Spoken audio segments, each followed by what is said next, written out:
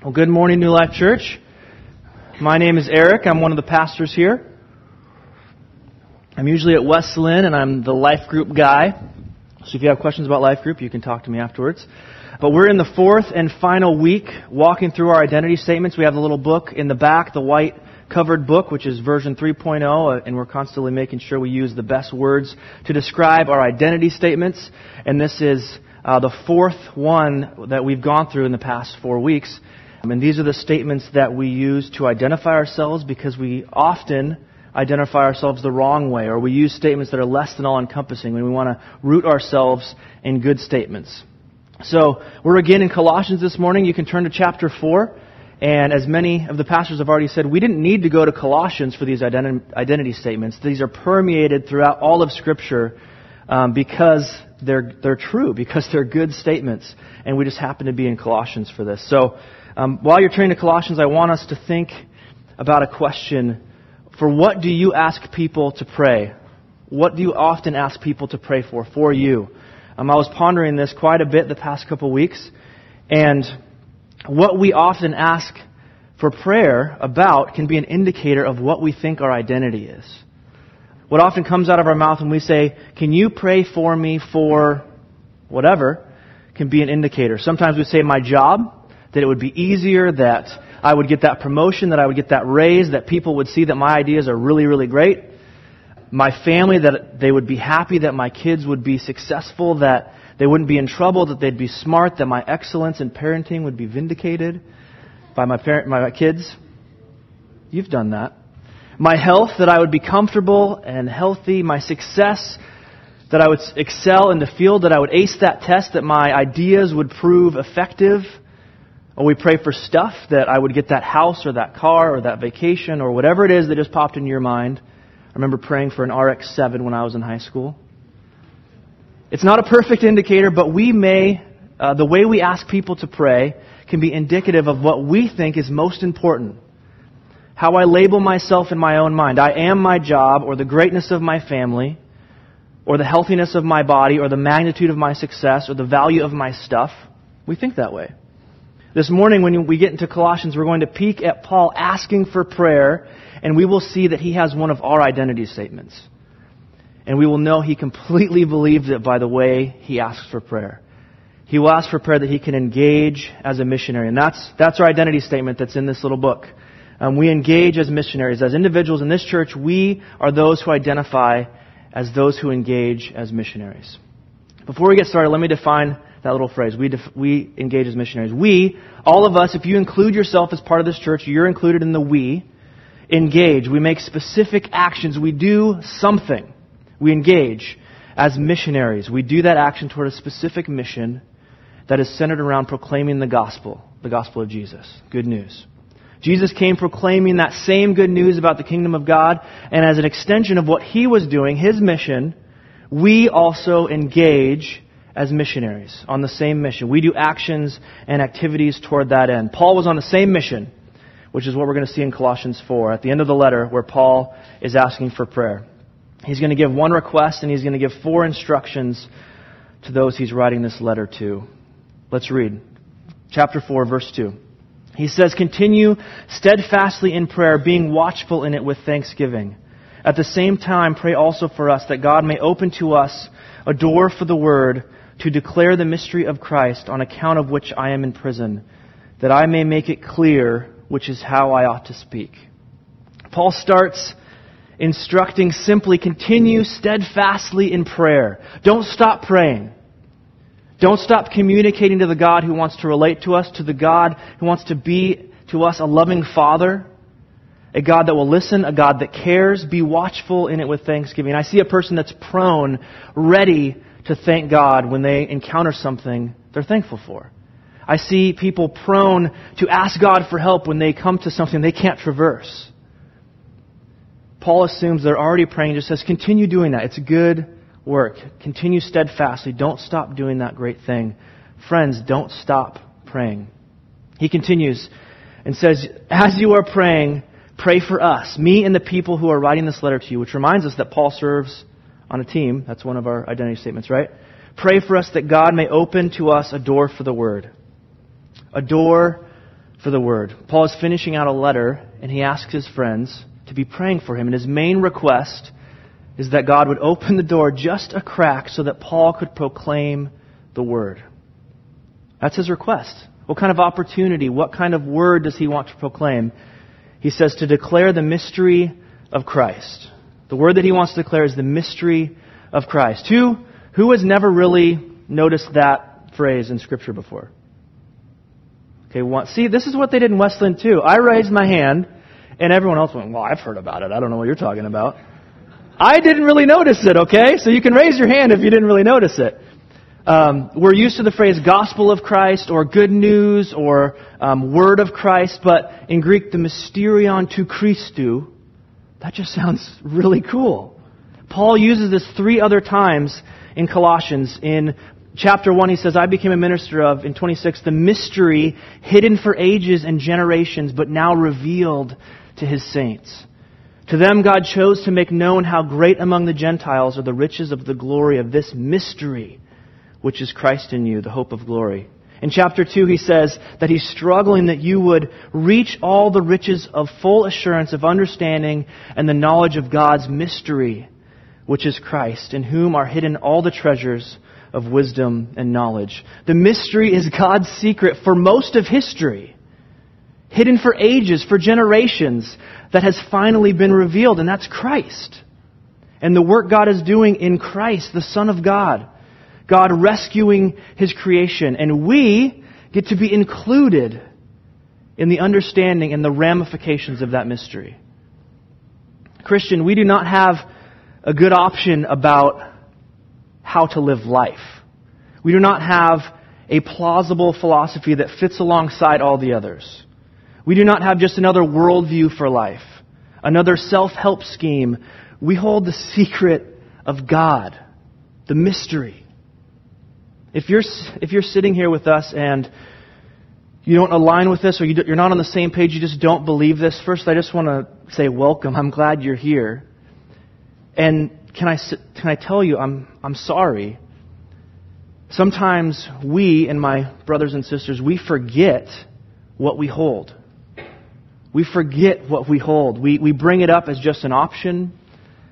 We pitch it like something to be sold and think, maybe you don't need this, but I want to tell you about it. Our tone can come across as, it worked for me, it might not work for you. And sometimes it sounds like we place it alongside the latest parenting book, or the new type of dish soap, or my opinion about a sports team. You can take it or you can leave it.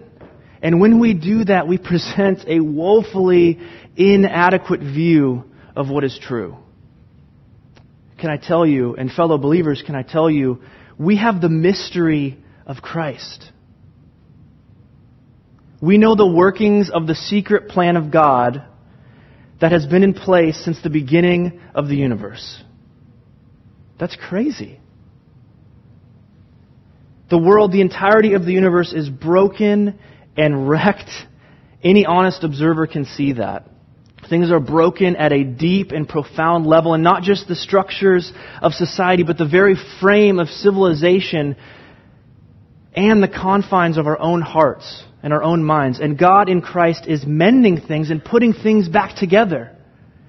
You and I have guilt gumming up our hearts and gumming up our souls, darkening our hearts and our minds, and God in Christ is redeeming us and forgiving us. There is shame on you and shame on me for things that you've done and things people have done to us. We feel dirty and rejected. God in Christ is cleansing us and making us whole again, washing us from even the results of what other people have done to us. This world is unreconciled. We don't get along. I don't know if you know that. We are at each other's throats. We identify by our polarization. Man, woman, black, white, rich, poor, spiritual, secular, right, left, etc., etc., etc. And it is not working. No one has ultimate ideas about how to bring us together, but God in Christ is reconciling us. There's evil in this world. I don't know if you know that either. And in your most vulnerable and honest, you know that you're not just an observer who can see it, you're a contributor to it. God in Christ is getting rid of evil and reconciling his enemies to himself. This world is confused and searching for answers and constantly giving bad options and just running with them anyway. God in Christ is revealing himself to the world and to others. Letting us see what his character is, letting us see who he is. He's showing us how we can live. This is the mystery of Christ. God in Christ showed up. He didn't have to show up. God stepped in. God decided to forgive. God decided to help in the person of Christ. This is a mystery, and it is the mystery that we hold. We get to hold it. It is a mystery that Paul knew, and he continues, the mystery of Christ, on account of which I am in prison. He writes this letter from prison, that I may make it clear, which is how I ought to speak. Paul says, this is the mystery. This mystery is why I'm sitting in this cell. Literally, the words there are, I am bound. You can picture the manacles and the chains holding him to the floor. Perhaps he is looking at them while he's dictating this very letter. This is why I'm bound. I'm bound because of the mystery, because I declared the mystery of Christ. And he says, back to my prayer request, pray that God would open a door for the Word, for the mystery of Christ, that I would be able to make it clear and obvious, that I could in a helpful way proclaim the mystery. Because I ought to speak it. That's the English word there. I ought to speak it. Literally, I am bound to speak it. Perhaps Paul is a little more willing to tell a joke in that type of situation than we are. A little tongue-in-cheek, he says, I am bound because of the mystery, and I am bound to proclaim this mystery. I'm bound either way. I'm either in chains or I am bound to proclaim it, and then I'm back in chains. He says, even while I sit in this prison, when you are praying, thanking God for what He is doing, please pray for me that I would have an opportunity. Even in this dingy cell, there would be some chance to proclaim the mystery, some crack in the door, to tell someone about Christ, to engage someone. He doesn't ask for prayer for health, for freedom, that the guards would drop dead, that there'd be a mechanical failure of the chains and the gate, for a just verdict, for a better lawyer, all things I would pray for. He asked that a door would open a crack so that he'd be able to proclaim the mystery. Because his identity is one that I am one of the ones who engage as a missionary. He is one of the ones that proclaims the mystery. Well, yeah, you say, but that guy's Paul. That's his job. He's crazy. Identity is not determined by your vocation. It's determined by ultimate truth. And that is why Paul continues by exhorting his readers and us to walk in the same type of way. He continues with instruction, do life this way. Verse 5, walk in wisdom toward outsiders. Who are the outsiders? They're the ones that don't know the mystery of Christ.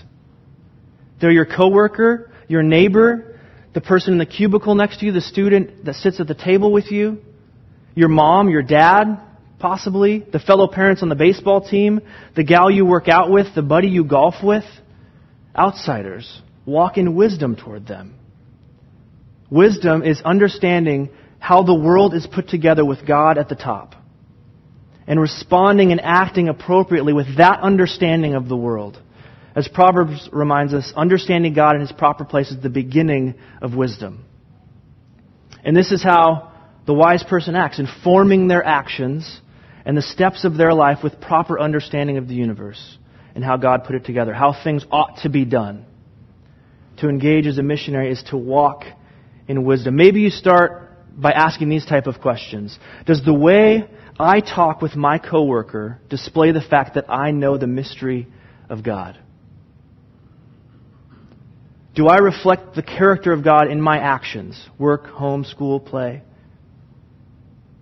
Am I making decisions about life as just part of the rat race with everybody else? Or as someone who knows how the universe is put together? As someone who knows what God is doing? Just sit with those thoughts for a little bit. Do I walk in wisdom toward those who do not know the mystery? That may sting a little, because it's too easy to live life as though you know the mystery in this room, but as soon as you go out, you just do the normal 9 to 5 like everybody else. You live a life that would never give a suspicion that you know the secret of the universe. You forget and then act accordingly. I forget, then act accordingly. Friends, you know the mystery. You know what God is doing in the world. There's no reason to tuck that away. There's no reason to hide that. Consider how you walk. Walk in wisdom toward those who do not know the mystery. Pray and ask God to give you wisdom needed to walk with people you know that are on the outside. Pray for those friends, that God would show them the mystery. And this is why we're in life groups. This is why we're in community, because we can ask for help. Just a few examples from my own life. Hey, I'm being pressured to charge a certain customer at work more than anybody else just because they trust us and they would never check on us. How do I walk in wisdom? How do I do this the right way? Can you help me bolster my confidence to walk in wisdom? It's a great example. Another friend, hey, I've been hanging out with coworkers for coffee and now they're asking me what I think about hell or about sex or about sin. Can you help me understand what the Bible says about this so I can wisely respond with wisdom about how the world is put together? Or another, hey, I'm going on a business trip and I know that when we get there, a lot of the guys, they're just going to go get drunk and they're going to go to strip clubs. How do I decline that invitation and respond in wisdom and not just sound like a prude, but as someone that wants to be completely faithful to his wife because I know there's delight there. There's goodness there because that's the way it's supposed to be. How do I respond wisely? Or the person that says, I keep arguing with buddies at work about current events and news and politics, and I feel like I'm just regurgitating my favorite news channel. Can you help me drill down into principles, into wisdom, into how God put the world together so I can speak wisely and talk with wisdom about these things to these people? The one who walks in wisdom does not have to have different hats, different versions of themselves. I don't need to be buddy Eric over here and professional Eric at work and super spiritual pastor Eric on Sunday and citizen Eric when I'm out in the community. I can be walking in wisdom Eric all the time. Refreshingly, you can live that way too. You don't have to change hats all the time. Does it take practice? Yes. Does all wisdom come in a moment? No, there's going to be lots of questions. But we belong to the God of all wisdom, and He desires to give wisdom. Proverbs 2 says, the Lord gives wisdom. And James 1 says, if any of you lacks wisdom, let him ask God, who wants to generously give. Paul continues instructing. Number 3, make the best use of the time. There's only a little bit of time left, right? If you're 80, you're going, there's only a little bit of time left. If you're 50, there's only a little bit of time left. If you're 15, man, there's only a little bit of time left. Make the best use. This word is redeem. Redeem it. Buy it up. Capitalize on it. Use it to make something happen. I think about this all the time. Who has ever said, I'm just so busy right now? Seriously, guys. Please. Who has realized they just keep saying this over and over and over again? You're always busy. Does it ever make you think, if I'm going to be busy, am I making the best use of the time? Am I using appropriately this scarce and limited resource? If I'm so stinking busy, am I doing good things with the time? The best things. On top of that, we live in a world that is designed to pull your attention and distract you, to keep you from thinking about the most important things. I recently realized that I was getting super frustrated with how much my face was pointing towards this thing. I downloaded an app that tracked my time, and it analyzed me for a little while, and after a while it told me, here's how many hours a day you spend on your phone. Over 2 hours a day. And that was after I decided to cut down. I was better at that point. And that doesn't include my work phone. 2 hours a day. The average adult spends 3.5 hours. The average teenager spends 5 hours. They just know how to use it better than we do. That doesn't include TV or movies or the amount of time you spend watching the news. And this is not a let's beat up on technology, but technology gives us a chance to look at a slice of our lives where it becomes painfully obvious that we may not be making the best use of the time.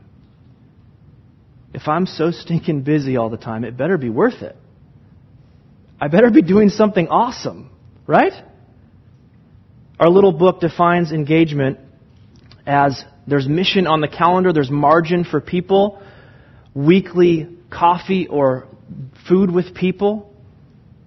People that are disconnected from God, from the mystery. And maybe you say, and I know I've said, but I'm too busy for that. I don't have time for that. I was on my phone 2 hours a day. How can you make margin? How can you make the best use of your time? When I've been saying I don't have time or margin to befriend or be hospitable, I've realized that I need to change my schedule. I need to make time for the most important things, and the less important things, they can fall off if they don't make the cut. And can I step on some idols just for a moment? Let's do that. Might as well. I can't make the best use of my time if I know how every basketball, football, baseball, soccer team is doing. I can't. That takes too much time. Best use of my time means I will never have the golf handicap that I want. That's frustrating. Best use of my time means I don't need to have a favorite TV show, and I don't need to watch all of the stuff that's most popular right now. Every movie. Make the best use of the time. There's 3 ways this happens at New Life Church. The first and most important is at the individual level, what we're talking about, what I'm talking about right now.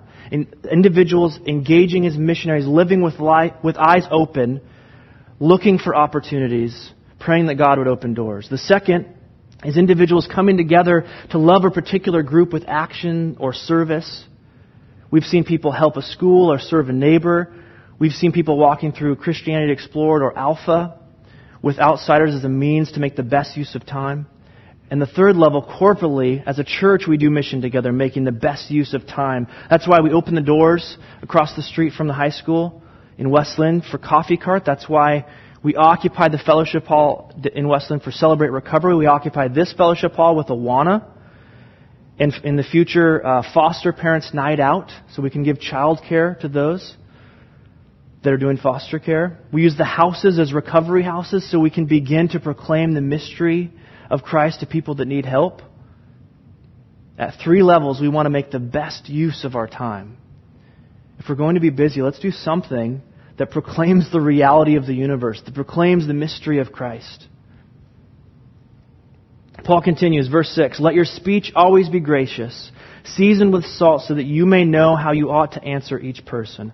Paul says, walk well, redeem your time, speak well. Speak, always be gracious. I think there are 2 things going on here. Let your mouth often be speaking of grace, what God did that He didn't have to do, grace. And also let it be graceful, charming, winsome, helpful. We're not selling something, we're proclaiming something. And that truth we are to proclaim should be ready to pop off of our tongue, and the method with which we speak it should be full of grace. Seasoned with salt, language seasoned appropriately so that it's flavorful and packs a punch. I love grilling a proper steak.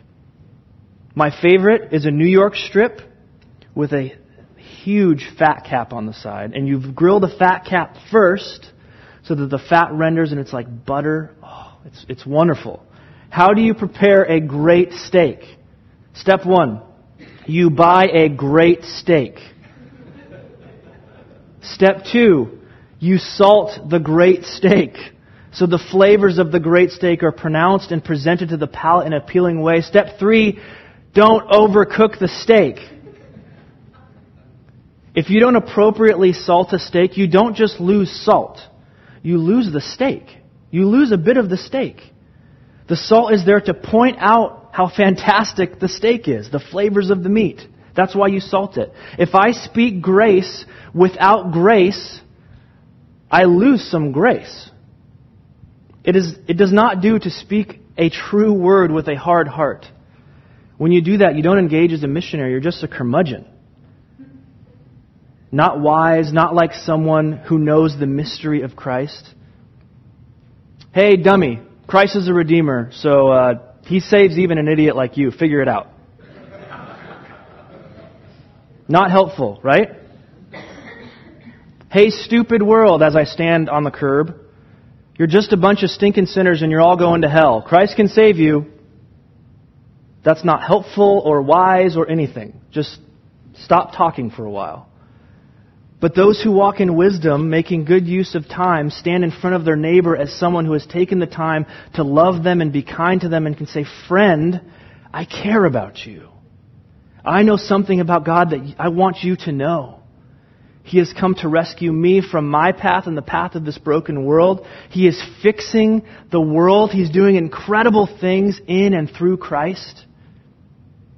I care about you and I want you to know what Christ is doing. I want you to know about Jesus. I want you to be with Him like I am with Him." Your speech can be seasoned with salt. Paul continues, "So that you may know how you ought to answer each person." How you ought to answer. That's the same word Paul used for himself, being bound. How I ought to speak or am bound to speak. We are bound with Paul to speak the mystery. Every person has a different story. Every relationship has a different focus. Every person has a different hurt. Your coworker does not struggle with the same thing as your neighbor and the same thing as the person that made your coffee on Tuesday. But what God is doing in Christ is so big, there is something upon which you can focus that is good news for that person. And there's a way you are bound to proclaim the mystery of Christ. When I have a friend sit across the table who says, "My parents are dying and it has me thinking about how scary death is," I can talk about the God who brings the death of death and say, "No, life should not end this way. Death is not a normal part of life. It is here because of the curse, and God is remedying the curse." Maybe on a drive to a job with the coworker who's constantly philosophical and can't help but ask, "Why are we here?" You can talk about the God who reveals Himself and shows His plan and the mystery. To every socially aware coworker or the person next to me at the coffee shop who feels like screaming at the injustice in the world, but feels paralyzed by the scope, I can talk about the God of justice and the God of righteousness. When someone tells me they've been abused, I can sit with them and I can cry with them and I can tell them about a God who cleanses us from the shame of even what other people have done to us. I can sit with my neighbor who feels they have failed their father because of the messages their father has said to them for years. And I can talk to the coworker who feels like they failed their kids. And I can talk about the God who is a better father. And I can talk about the God who redeems and gives us His righteousness. When a coworker who grew up in the same small town as me tells me he was pulled over 15 times before he was 17, not because he was running red lights and speeding and being reckless, but because his skin is darker than mine, I can cringe and express my frustration and then my hope that God is in the process of reconciling people, even those opposed to each other. And I get to and want to be a part of the ministry of reconciliation. I can talk to my friend who's frustrated with politics and how we govern ourselves and who feels like throwing the TV out the window. And I can say, yes, it is failing. It doesn't work, and I am frustrated, and I do want better solutions, but I don't put my ultimate hope there. God is King of the universe. God is King who will make all right and good one day. We can work for good now in its slow process, but I will wait for a King who will never fail me or disappoint me in the way He governs. Or there's the customer at a moment of odd vulnerability who says they know they deserve punishment because they had an abortion. Or the friend who tells me, I forced someone to have an abortion. You can talk about the God who dies for us and takes our guilt. And for the one who is tormented and constantly being told lies by Satan or demons, you can talk about the God who defeats Satan and demons. And with every neighbor who says it's too hard to put down this bottle, the alcohol is too wrapped around my mind, it's too hard to put down the pills, it's too hard to not drive to that spot where I know that guy will give me drugs, it's too hard to not open my phone and go to that same porn site over and over and over again, you can tell them of the God who brings freedom from sin and renews our minds. And my friends, this is all the same God. God is doing all of this work through Christ. This is the mystery that has been held for ages, that God has not just created us and abandoned us and left us to our own devices. God has interjected Himself into our world, and He is doing work. He is cleansing and forgiving, reconciling and redeeming, satisfying and saving, rescuing and renewing, defeating and uplifting. He is the one who creates and the one who is present, the one who died and the one who defeated death. He is good and gracious, and He is a king. And He includes us, His enemies, and He makes us friends. And Christ was on a mission, and He is not done. The mystery of Christ and His work is too great to stop 2,000 years ago. And it will never stop until all is made right. Every injustice crushed. Every bend made straight. He will mend this place. He can mend you. And He can rescue your friends and your family and your coworkers and your neighbor and every person you think is just too far gone. This is the mystery we're talking about.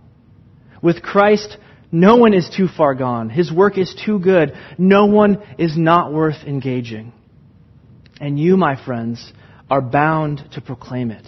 Because you have the mystery. You hold the mystery. You know the truth. You know what Christ is doing in this world and what He has done. You know that He died for the sins of the world and that death could not hold Him. You are bound because you have the mystery. You are bound because you have the truth.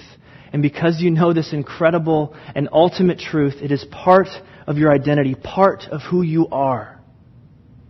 My friends, you get to proclaim the God who cleanses, forgives, reconciles, dies, rises, reveals, defeats, brings freedom, and is King. Let's pray. Lord, would you give us eyes to see all of this clearly? Give us hearts that pump faster when we think about this truth. Let the mystery of Christ permeate all the corners of our mind. Give us wisdom and courage to walk toward outsiders. Holy Spirit, give us a keen perspective into our use of time and help us cut the unneeded so we can make the best use of the short time. Give us hands that help us let go of what is not important so we can grasp more tightly what we are happily bound to. Give us words, give us grace, give us salt. We want to tell good news in a way that sounds good. Give us soft hearts for people. Show us how we can engage and do action. Thank you for including us in your mission. Thank you for changing our identity. Amen.